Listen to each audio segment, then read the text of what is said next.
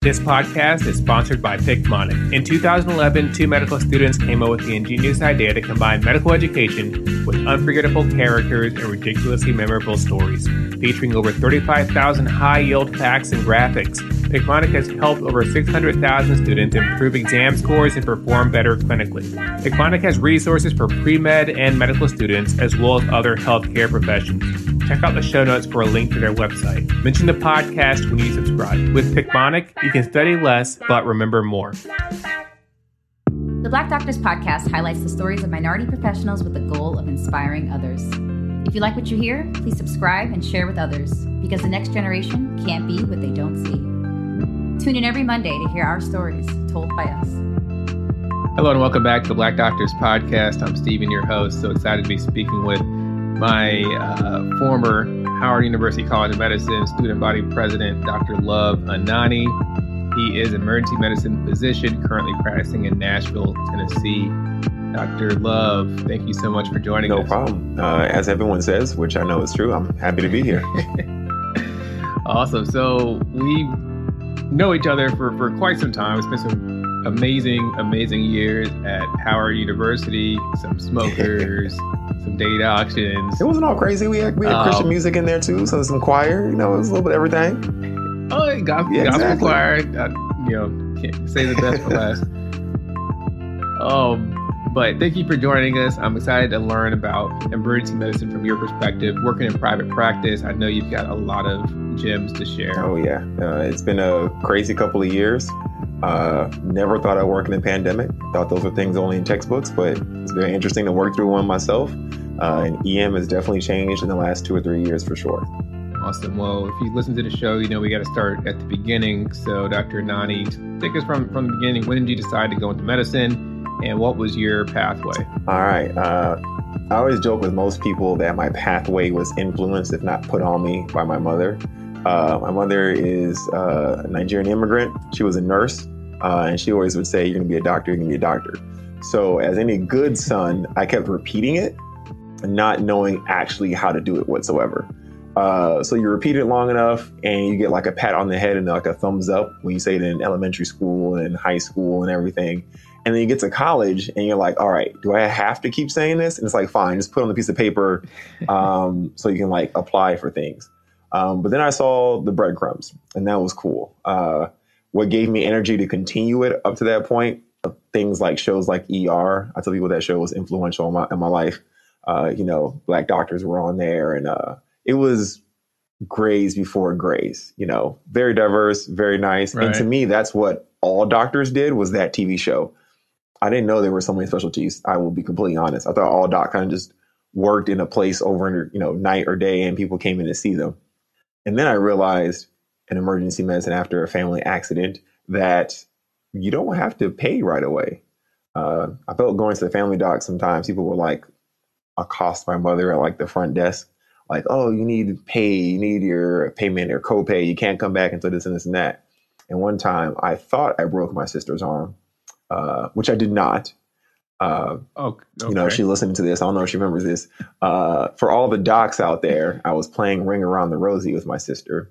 And then I was like, well, instead of holding you by both arms, I'm going to swing you by one arm. And then, as you can imagine, there is a well-known pediatric thing, nursemaid's elbow, where you kind of like pull it out. So she wasn't using her arm after I was done. And she was sitting there crying. So I was like, oh, crap, I broke it. So my mom took her to the ER by herself and then came back and she was like a little splint. Not a splint, they had it like in a sling. And it got better in a couple of days, obviously. It was a nursemaid's. But, there was no like, you must pay $10,000 before you leave here. They kind of just fixed her up and let her go. So that was cool. So after saying that forever, I went to college at Carleton College. It's in Northfield, Minnesota. If anyone wants to go there, it's a great place, great college. Spent 4 amazing years there, kept saying I was going to be a doctor. Then the senior year comes. I went to one SNMA conference before then, and I realized, oh, crap, I can do this. There are people like me who do this. I don't need a 4.0 GPA. I don't need to have cured cancer in college to go. So I graduated, took the year off, studied for the MCAT, took that actually in like 2 or 3 months after the MCAT, and then Howard hit me up Valentine's Day weekend. Never forget it. And then went to Howard. You still have the acceptance letter somewhere? No, it's all in the memory. I don't I don't know where later. Man, I'm so jealous of people that got that acceptance letter. They pull it out for social media. Know. Yeah, like this is real talk. I don't even think I obviously had to get one, but the Miss Walk phone call was far more memorable. Mm-hmm. Like I remember getting that phone call. I was like, "Hello," I'm like, "Hi, is this Love Nani?" It's like, "Yeah," kind of like, "What you want? I ain't got money." This is Miss Walk calling from Howard University. I was like, "What?" Like, you kind of sit up, and until someone says you're in. And the funny part, she had such just a casual conversation with me, and I'm like, I need you to in the back of my head, tell me what's good, woman. Like, am I in? Am I waitlisted? Like, why? Just talking. It was like a solid 3-4 minutes before she said, "Oh, you're in." I was like, "Oh God, thank you." It was amazing. Yeah, never forget those moments. So I got to ask, Carleton College in Minnesota. How did you end up in Minnesota? Excellent question. So your boy Love was sitting during his sophomore year in homeroom. And at my high school, they had these little flyers that go around, like bulletins. You're from Texas. You're from Texas, in right? Texas. Yeah. A-Leaf High School, for anyone from Texas listening. They had these flyers going around, like these announcement pages, as you'd call them, whatever. And so I was in the homeroom going through them, and they have opportunities. And then they separated by class, and one was sophomore. It was for the summer. And it was a week at Carleton College called the Carleton Liberal Arts Experience, CLAY. 50 African Americans from around the country would go to the college for free. So, high school boy myself saying, I'm going to go with 24 other dudes, 25 girls to a college away from mom, somewhere else, on someone else's dollar, completely all expenses paid. Sign me up. So I went and did the program, met some amazing people, life-changing. Like one guy at the time was like the Georgia state chess champion or whatever. There's like 3 or 4 dudes from Houston. So it was all crazy. You meet all of them. Again, you were influenced once again. And then you leave the college and the college keeps up with you, right? Sending you, don't forget to apply. How are you doing? If you're a junior, you should be taking the SAT and stuff like that.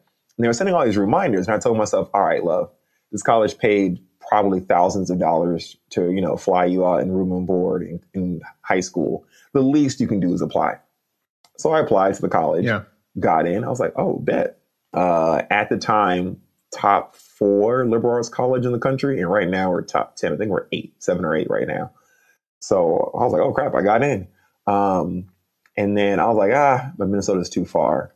And then they sent the scholarship package. And I'll never forget, it was down to Carleton and down to Baylor. And it beat Baylor by $2,000, like $2,000. And I was like, all right, but when you factor in flights, what's going to happen? Factored in flights, and it still was cheaper by like $500 or something like that. And so at the time, I was like, it wasn't my money, it was mama's money. And so I was like, if I can save mama $500 and go to school in the snow, I'm going to save mama $500. So that's what I did. Wow. The rest is history. The rest is history. Carleton gave me a lot over 4 years. I've given Carleton a lot. At the current moment, I currently sit as one of the trustees on the board of trustees for Carleton College. And it's a constant quarterly reminder that it was one of the best decisions I want to say God ever made, because I had never heard of Carleton College before then, like ever. Like most of the times you only hear of universities, especially Houston's a big city, but it's, the University of Houston, Texas Southern University, Baylor University, Texas University. I wasn't looking at 4-year colleges before that liberal arts experience moment. And to go there and to be challenged mentally was amazing. And then everybody was keeping up. Like the people they surrounded me with were keeping up. Because, in high school, sometimes you can be more advanced than other folks, or sometimes you can be below other folks. And everyone was perfect there. It was a great experience. But you went from Carleton College in Minnesota to Chocolate City, DC, the Howard University. And clearly everything you learned in college, worked out because you thrived in medical school. You were active in the student governing body as well as the Student National Medical Association. Can you talk about, one or two of the highlights of your time at Howard? So yeah, coming from a majority white college, I think it's 80% white when I was there at the time, to a place that was 80% African American was definitely a switch. But the one thing I learned at Carleton that I took into Howard was how to be social. Because when there's only 20 Black people max on the campus at one time, you're really good at memorizing all those names. When you throw parties, you know who to talk to, and you have to have your own fun. So coming to Howard, I was like, all right, I'm quiet at first, but then I was like, oh, I can do the same thing here. And that extrovertedness took me on. So if I had to pick some of the highlights, all right, not getting nobody in trouble. Social highlight of my entire Howard experience, there's two things that come to mind. One was an event that happened once and never happened again, was a celebrity face-off. All right, so before Versus, there was a face-off. I have a CD right over there, DVD. The class of 2011 did it as one of their fundraisers, was a face-off. And people had to pretend to be celebrities and then would face off. And then the crowd, whoever screamed the loudest, would win. And so I was Usher and Marcus was Chris Brown. And so it was Usher versus Chris. Everyone wants the verses, all right? Before the verses ever happens, it happened at Howard. And in 2008, I guess was the time.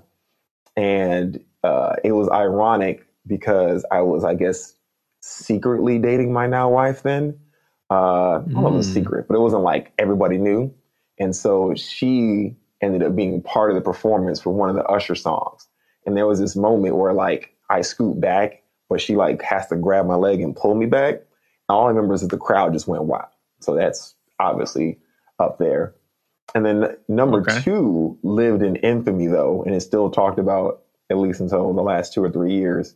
It was one of the date auction performances.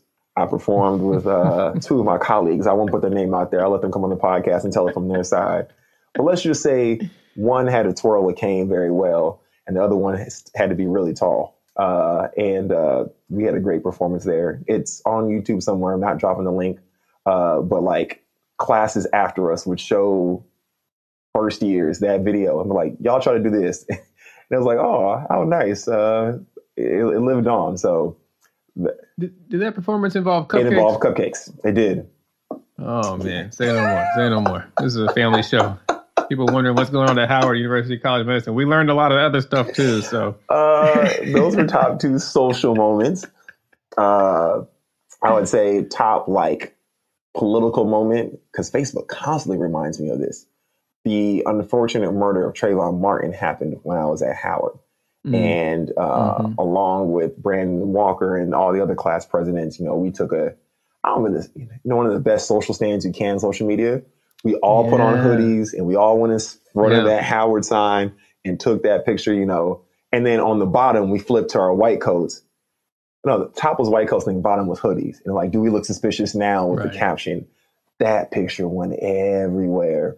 And every year Facebook will remind me like, do you want to repost this picture? Do you want to reshow this memory? And it's kind of one of those reminders that like you have some power when you think you have none. So that was definitely top, political moments. And then top spiritual moments, I think after I passed step one, after I didn't pass step one. So I had to take step one twice. And the prayers and the fasting that went into taking it that second time was crazy. So I thought like my career was over. That's what med school makes you think. And to still come out on the other side, that was a big one. Oh, man. All those some fantastic memories. I was in that picture with the hoodie. For those that don't know, so Howard University, we have fantastic social events. Part of those being data auctions. We have all kinds of functions. So a lot of really good memories there. But it's interesting you mentioned, struggling with step one. So many of us have problems with standardized exams. But at that time, you were also heading into an extremely competitive specialty of emergency medicine. So talk about how you navigated that momentary setback to ultimately matching into this incredibly selective specialty. So it should be said to every pre-med, every med, shoot, I don't care if you're an attending right now. You need to have a mentor in your corner who knows the ropes and has walked the path before you walk the path. So as you said, I was part of SNMA, Student National Medical Association. Started off just as, pre-med side, then was, our local parliamentarian. And then I actually got thrust into the national parliamentarian role.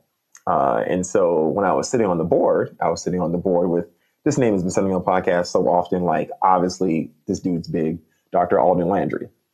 I was on the board with Alden Landry. He's like, you want to do EM? It's like, all right, bet, we're going to do EM. We're going to get you there. This is pre-step one.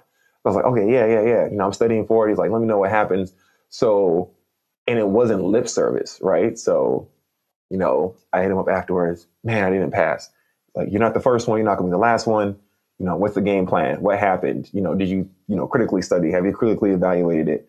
All right, take it again, pass, we'll link up. Took it again, passed, hit him up again. All right, and he, foreshadowed everything. You're going to start having trouble getting away rotations, but you need that standardized letter of recommendation. You need a good one that can trump your score. Where do you have, where are you applying to? I was like, anywhere that'll take me. All right, we got VSAS at Harvard. Make sure you apply. I'm in charge of it. If your application looks good, I can put it in front of the right people. We can make some decisions, right? Sure. And away rotation at Harvard, I'll take that any day and twice on Sunday. So I applied there. I did my at-home rotation at Howard. But when I went to Harvard, my goal was people are more than numbers. Every single day, walking, getting up, going to that was my goal. I fulfilled that. I got good letters of recommendations. He hooked me up with a couple people to talk to again. Even they were a little scared about the score. But then we came with a game plan, apply wide and get you in front of somebody. If you can get any program to look past the score, they're going to see the student council president, class presidents, national parliamentarian, national speaker of the House guy that we all love. So, apply wide. So he basically laid the breadcrumbs. I followed the trail, and couples match too, which was an added layer of greatness. Yeah. But I actually think it helped me. If some program, I low key, I hear the program directors can talk sometimes when they're interested, and they can be like, hey, I hear the person we really want, they're a couple matching with this person that's applied to your program. What are y'all thinking? And if two program directors, get that okay, it might boost you up a bit or two because you're locked into that program. So we end up in Michigan. Doesn't hurt that Dr. Uchenna Anani, who is also featured in an episode of the show, is genius. Beast. So beast. I am obviously the tall one in our relationship, and that's just about it. I never forget, like, you get the email notifications when you get notified that you got an interview. Her phone stayed buzzing. I think I was getting one every 2 or 3 weeks. And, God bless her soul. In order to make sure we kept our possibilities high, she was taking on all these random interviews to make sure, like, any big city I applied to, she would go and do 1 or 2 interviews in that city just to lock it down. When people say ride or die, that's it right there. Yeah, that's love. That's love. So Dr. Adani, we got to talk. You mentioned Dr. Landry, and I believe you guys worked together on the Tour for Diversity as well, which I think is so key to helping other Black students be successful. Can you explain that organization? Yes, the Tour for Diversity in Medicine was created by Dr. Alden Landry and Dr. Cameron Matthews, who are both, again, in SNMA. That's where all the great ideas happen. They were in there at the same time, and they had this idea, which I think 90% of people who go to SNMA conference have said this, and they actually went through. Wouldn't it be cool if we can take this conference back to our school or back to the other people? And, they had this idea of, look at all these beautiful souls that are here at this conference, but think about who couldn't make it, right? Who couldn't cut the checks to make it? Who couldn't afford it? Who couldn't fly so far? And they were like, what if we can put the conference on wheels and go and inspire and mentor people? And they kept talking about it, got the funding, got the backing. 2012 launched the Tour for Diversity in Medicine, which, even though it sounds like just like medicine, they cover multiple specialties, multiple backgrounds. MDs, DOs, pharmacy. We got podiatry on the bus now. Dentists are on the bus. And we're still expanding. Basically, what on the bus means is they literally got a tour bus Instead of wrapping it with the face of an artist, they wrapped it with their logo in the cities we were going to, and we drove. It still pains me to say this, but it's true. The first stop ever was Hampton University, and we went back again. We had some great, it was undergrad though. So undergrad, we had some great recruits that ended up becoming doctors. I am happy to have converted some of them from Hampton undergrad to Howard Medical School doctors. But, we drove from there and then ended up, what was the end of that tour? I think we ended in Alabama or somewhere. So 5 days on a bus. Oh, y'all were driving. Like we would tour, we would stop at a site, talk to students, get on the bus. And this is one of the behind the scenes things we tell people. We didn't just get on the bus and go to sleep. Like every stop had to be the best stop ever. So we would talk about what happened the day before. So like we left Hampton and was like, all right, how'd it go? How was logging in? How was signing people in? How was registration? That was good. All right, how was the first thing? Everyone liked it. Was the lighting good? Was the volume good? And we would change things on the fly. Hey, you know what? We've seen this 100 times, but actually on slide 5, there should be a comma after the word, before. All right, someone's literally sitting there right there and doing all of those things. And, we become a family. We've gone to multiple stops. Obviously, COVID, no bus. So we switched it up. We've done virtual tours. And virtual tours have helped us extend to even more people. We've lost the physical in person, and we're definitely getting back on the bus. I think we personally touch more people in person, but numbers wise, we touch more people virtually, without a shadow of a doubt. And some big organizations have taken a look at us, big universities. We partnered with Temple, and we have some other things in the works, and it's just been a great organization. I'm sorry to use a podcast for this, but, at Tour for Diversity on Facebook, Instagram, and Twitter, we're there. Hit us up. Yeah, well, that is the exact purpose of this podcast. And you guys are coming up on 10 years. Yes, right? Yes, we are. And that's why we want to get back on the bus. It's important. We did on the 5-year anniversary, we revisited some of our first stops because that was important to us too. This isn't just a fun thing. Like there is science and research into this. Some of our mentors, Dr. Trevino, MD, PhD, has taken this work, poster presentations, applied to AAP, pediatrics. And, we've taken this and we're trying to make a model on how to literally diversify medicine. So when we went back to some of those sites, we went to our first round. We wanted to see, is this place better than when we left it?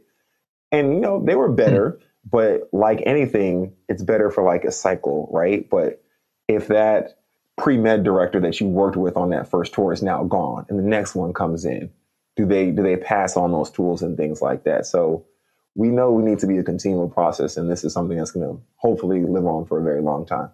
And I'm sure you've had this experience because even it blows my mind every time that somebody that I have mentored or worked with, or maybe somebody you've met on this Tour for Diversity, you meet them again later and they are in medical school or finishing residency. Has that happened to you? Like I said, we had our one Howard convert, our Hampton to Howard convert. It's so great seeing her now working PM&R, trying to, go into a fellowship and being attending. That's like, it's like I mock interviewed you. You know what I'm saying? Like I was there. And I remember seeing people's eyes like, get me into medical school. And it's like, we don't have that much power. But again, you lay the breadcrumbs. They do most of the work, but they'll hit you up. They'll follow through. We have on our tour a few mentors who were like, hey, I was at this site. You guys were great. Can I sign on? That's very amazing. And even right now, I'm working with students who I saw on the tour, read the personal statement, helped them apply to medical school. They're in medical school. Now I'm reading their ERAS personal statements, applying the residency. And it's just a full, front to back page, and seeing that aspect of their life is great. And obviously at some point, the relationships may crumble, but knowing that you were there, knowing the organization was there, it's life changing. It's worth it. It's all for free. I don't get paid a red penny to be on Tour for Diversity mentor, and I'm going to keep doing it for free. That's dope. Well, we appreciate what you and the rest of the folks, Dr. Landry, everybody with Tour for Diversity, that you guys are out there doing. Definitely check out their socials, donate if you can. I'm sure every little bit helps. I mean, like I said, I'll do it for free, but if someone wants to sponsor the bus, we need that. We need to sponsor these hotels, sponsor these flights. Gas is expensive. It's expensive. I think the funniest joke I heard Alden or Dr. Landry and Dr. Matthews say is wrapping a bus is more expensive than you think. You think, you kind of just put some plastic on the side of it or something. Nah, that joint costs money. So, yeah. Oof, I can only imagine. So, Dr. Anani, you matched in emergency medicine, you finished fellowship, you were out there working in private practice. Obviously, there's academics, there's private, there's a mixture of the two. Talk about the field as a whole, because there's a lot of, concerns. Emergency medicine was very competitive. Now there's no jobs. Is there something in the middle? What's the pulse of the job market and the specialty? Yeah, so the pulse of the specialty is, it was extremely strong, like you said, 10, 15 years ago. It was, it was competitive. It was a lifestyle. It was, work 12 times a month and, make six figures easy. I'm not saying anything you can't Google. This is not me taunting or anything, but the average EM doc, I think per Google is like $300,000 a year or something like that for working, 10 to 12 times a month. So it seemed cake on paper. So therefore it became very, hard to get into. Now the state of it, and I'm a medical director for my site, so I know this firsthand, a medical pandemic made ER visits go down. So the annoying thing about medicine, it's the dirty little secret, guys. Patients are the money factor, right? Like same thing with the NBA game, right? The NBA and WNBA both play basketball. Way more people go to the NBA game. Their contracts are way bigger. It's just the numbers. Plug though, WNBA is dope. Shout outs to the Chicago Sky for winning this year. Candace bringing it back to the city. I'm not a Sky fan, but I just like I like the story behind it. Anyways, with EM, our average visits went down 20 to 40% on some sites. Wow. What happened was people weren't going out as much. Therefore, drunken accidents down, traumas down. People weren't doing crazy things down. And then because we were, which is good. I'm not trying to get people hurt, but the truth. And because we were actually wearing masks heavy at the beginning of the pandemic and not touching each other very much, heavy at the beginning of the pandemic, all viruses were down. I jokingly tell everybody for the year 2020, I never diagnosed the flu. And I worked 13 times a month, 12, 13 times a month. I had zero flu in 2020. Now, obviously, 2021, the flu is back with a vengeance because people's masks are off, we're all around. But it just goes to show. Now, people, I don't want you guys to get me wrong when I say the volume went down, the acuity shot up. Everybody was trying to die.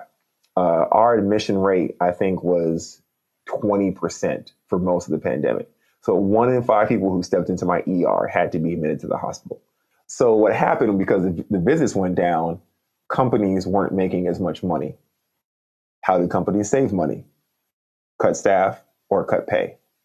Most companies ended up doing both, actually, EM-wise. Oh, yeah. You can talk to any shops. There were lots of published things. Luckily, at my shop, everyone's pay was cut 10%. With the promise of paying it back once visits went up. It was anticipated to come back up, and they would be restored.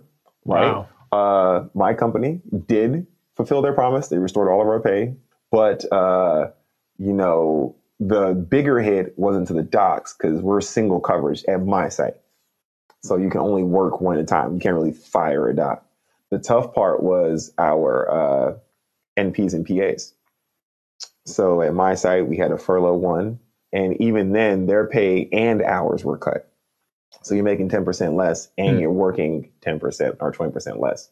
But we came together, we're humans. I understand that's a tough time. So at our site, we actually had the docs chipping money into a pool that was kind of like distributed to the PAs and NPs to help float along their expenses for at least 3 to 4 months until our volumes came back up. But what this did to the industry as a whole was, all right, we're not going to fire as many docs, but we're definitely not going to hire as many docs. So people who are doing locums, we don't need you to travel no more. People who are PRN, we don't need PRN docs no more. Our full-timers need more money. So actually what happens when full-timers who only work 10 shifts a month, we're like, well, you cut my pay by 10%, so I'm going to add on one shift to make it up. So then we need less PRNs. So what happened as a whole was the need for docs went down. Now, some sites would also cut docs and just staff them with PAs and NPs and like, look, we don't need all of your expertise. Yes, the acuity has gone up, but these 3 docs can handle it. We're just going to staff, a PA or NP here. So a study was done to kind of project where the job market is going to be 5 or 10 years from now. And that was widely published in the EM circles. And it basically said, we're putting out too many EM docs. If you add up all the residency docs that graduate and add up our anticipated jobs in the future, we're going to have too many. And they gave some, like any good academic paper, they gave some possible ways to fix it. No new right. Residencies, decreased residencies, increase the 3-year programs to 4-year programs. Boo. Yeah. Right. All you can do is kick the can down the road, in my opinion, if you do that one. And then, of course, the controversial one was, don't train as many PA or NPs, or don't hire as many, or, stand up and block their jobs. But I don't think they're not coming for my job as much as people were anticipating. I don't want to make them into boogeymen, in my opinion. I do think I'm not a fan of some sites cutting 1 doc and putting 2 PAs and NPs in like their fast track. But I know they're not going to replace all of us. So anyways, long story short, that got published. Medical students got their hands on it, and they thought there were going to be no jobs. But as you can imagine, this is all data, or some of the data is from the pandemic, right? Right. So as we can all see, we're in 2021. COVID ain't gone nowhere. We on Omicron now. I am not Greek or Greek affiliated, but we all about to learn this alphabet very quickly. And at this point, we're going to be at Zeta at some point, and we're going to be back to normal. So it's my anticipation, just like the stock market, this is a dip and we'll have a bounce back. But until we bounce fully back, there are probably not going to be as many jobs. I don't think we're going to be cut in half or anything else like that. If you truly love EM, I tell every person I mentor, apply to it. If you were applying to EM because it was going to be your favorite lifestyle, yeah, you can look for something else if you want to. But if EM was your passion, seeing patients in critical situations, not having long-term relationships, but there are some patients I see at least 4 or 5 times a month. But in my case, I will say this: if you want to be the primary care before the primary care, if that was what your goal was, then, EM is still available. Okay. So answer me this: fellowship or no? For those docs that are coming out of residency, should they do fellowship? Should they not? Will that help them, hurt them? When I was applying for attending jobs, the joke was fellowship was a $250,000 mistake because, EM, unlike other specialties, most of our fellowships, in my opinion, don't add vast amount of knowledge. It'll help sharpen some areas, and it'll make you really focus at some things. Now, in today's job market, it's a little more helpful than it was before, because now you can go to a site and be like, look, I can be your ultrasound dude. I'm not just a regular EM doc. So I'll say this: it doesn't hurt as much as it used to back in the day. I still don't think it's mandatory. Like my site, a rural site, 30 minutes from Nashville, I don't need any fellowship trained docs whatsoever. I need someone to come in here and work. Now, if you did fellowship and you did it in administration, maybe I can make you my, assistant medical director or something like that. But if you just rattle off most of the big EM fellowships, ultrasound, admin, tox, environment. Y'all got an admin fellowship? Yeah. One of our, Dr. Keto Lord did admin fellowship. Yeah, y'all love making them fellowship. You see what I'm saying? So the reason why EM docs need admin fellowship, and that's if all the fellowships, I'll cape for that one.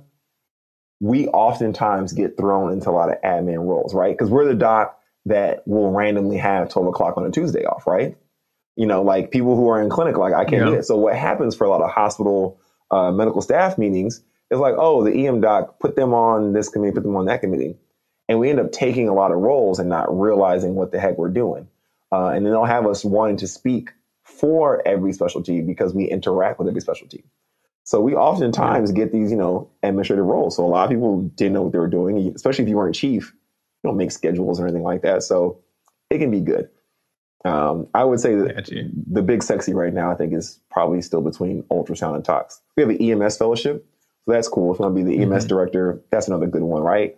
But you can be an EMS director without fellowship, like me. So I'm just do it if you want to. You just saying.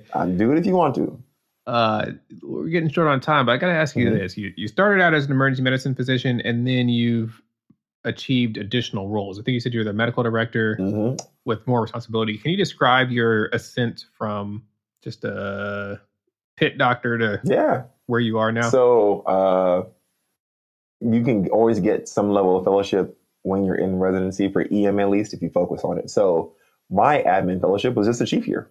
So I was a chief as a resident for my final year. And so when I was applying to jobs, the site I was at, the medical director at the time, a good friend of mine, she was really nice. And she was like, hey, you're a chief.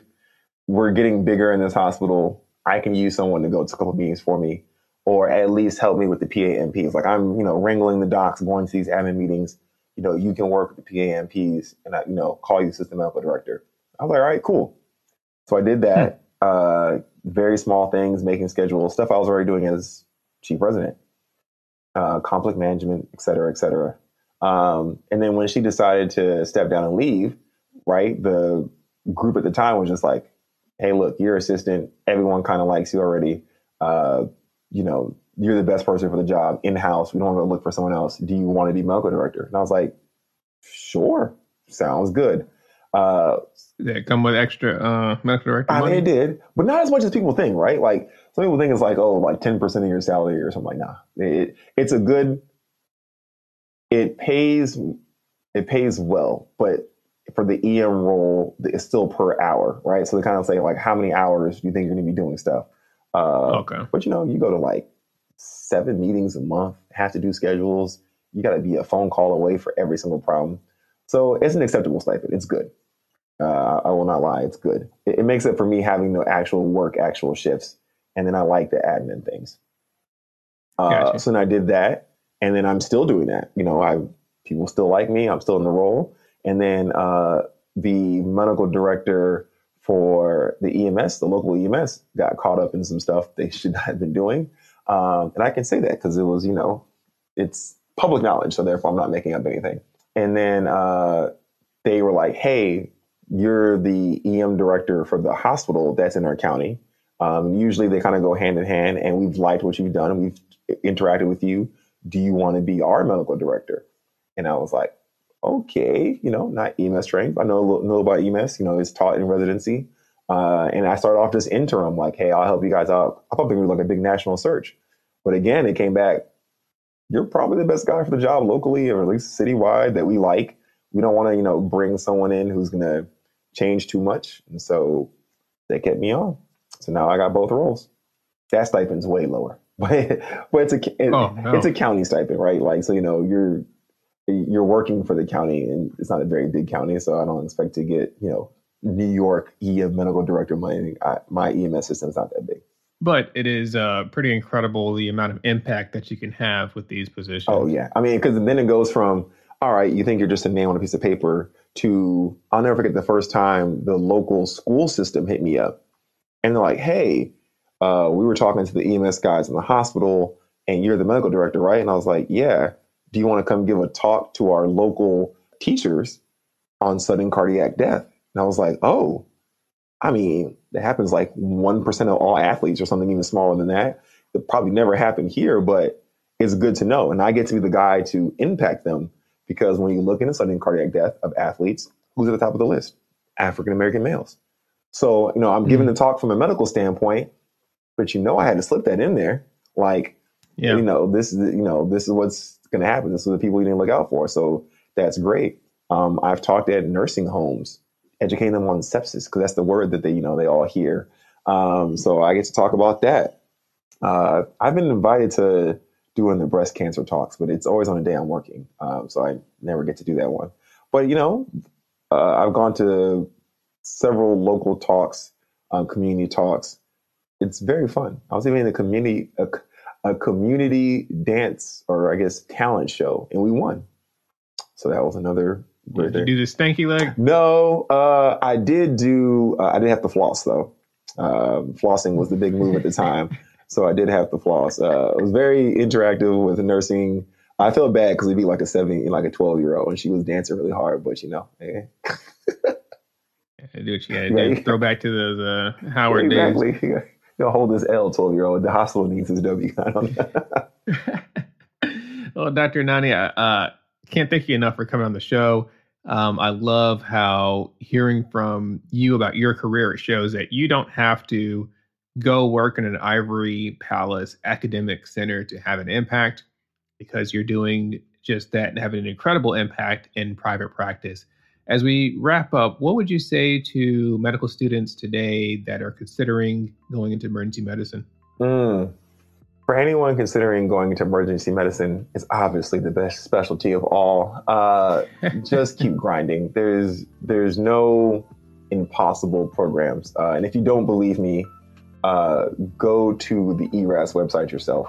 Click on per specialty, and they can show you the breakdown of step scores that got matched into that specialty.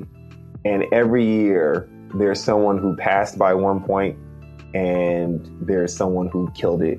And most people obviously fall in the middle, right? So if you want the best possible way of getting in, obviously, kill your step 1, kill your rotations, and you'll be fine. But if you have some hiccups, but you love the specialty, you can still make it in. Keep aiming high, and you'll get there. And if you fall into another specialty, there's a lot of back doors into emergency medicine.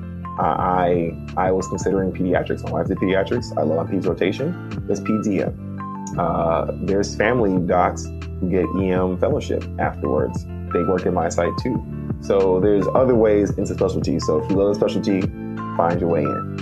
Fantastic. Well, Dr. Levanani, can't thank you enough for joining us on the show to talk about emergency medicine, because representation matters. Thank you, Dr. Bradley. I appreciate it. The Black Doctors Podcast is a nonprofit, volunteer passion project with the goal of inspiring all who listen. If you enjoy listening, tell a friend about the show or share a link on social media. We are a small team and can use all the help we can get. You can reach us at The Black Doctors Podcast on Instagram or at Stephen Bradley MD on Twitter or Instagram. Tune in next week for another episode of The Black Doctors Podcast, because representation matters.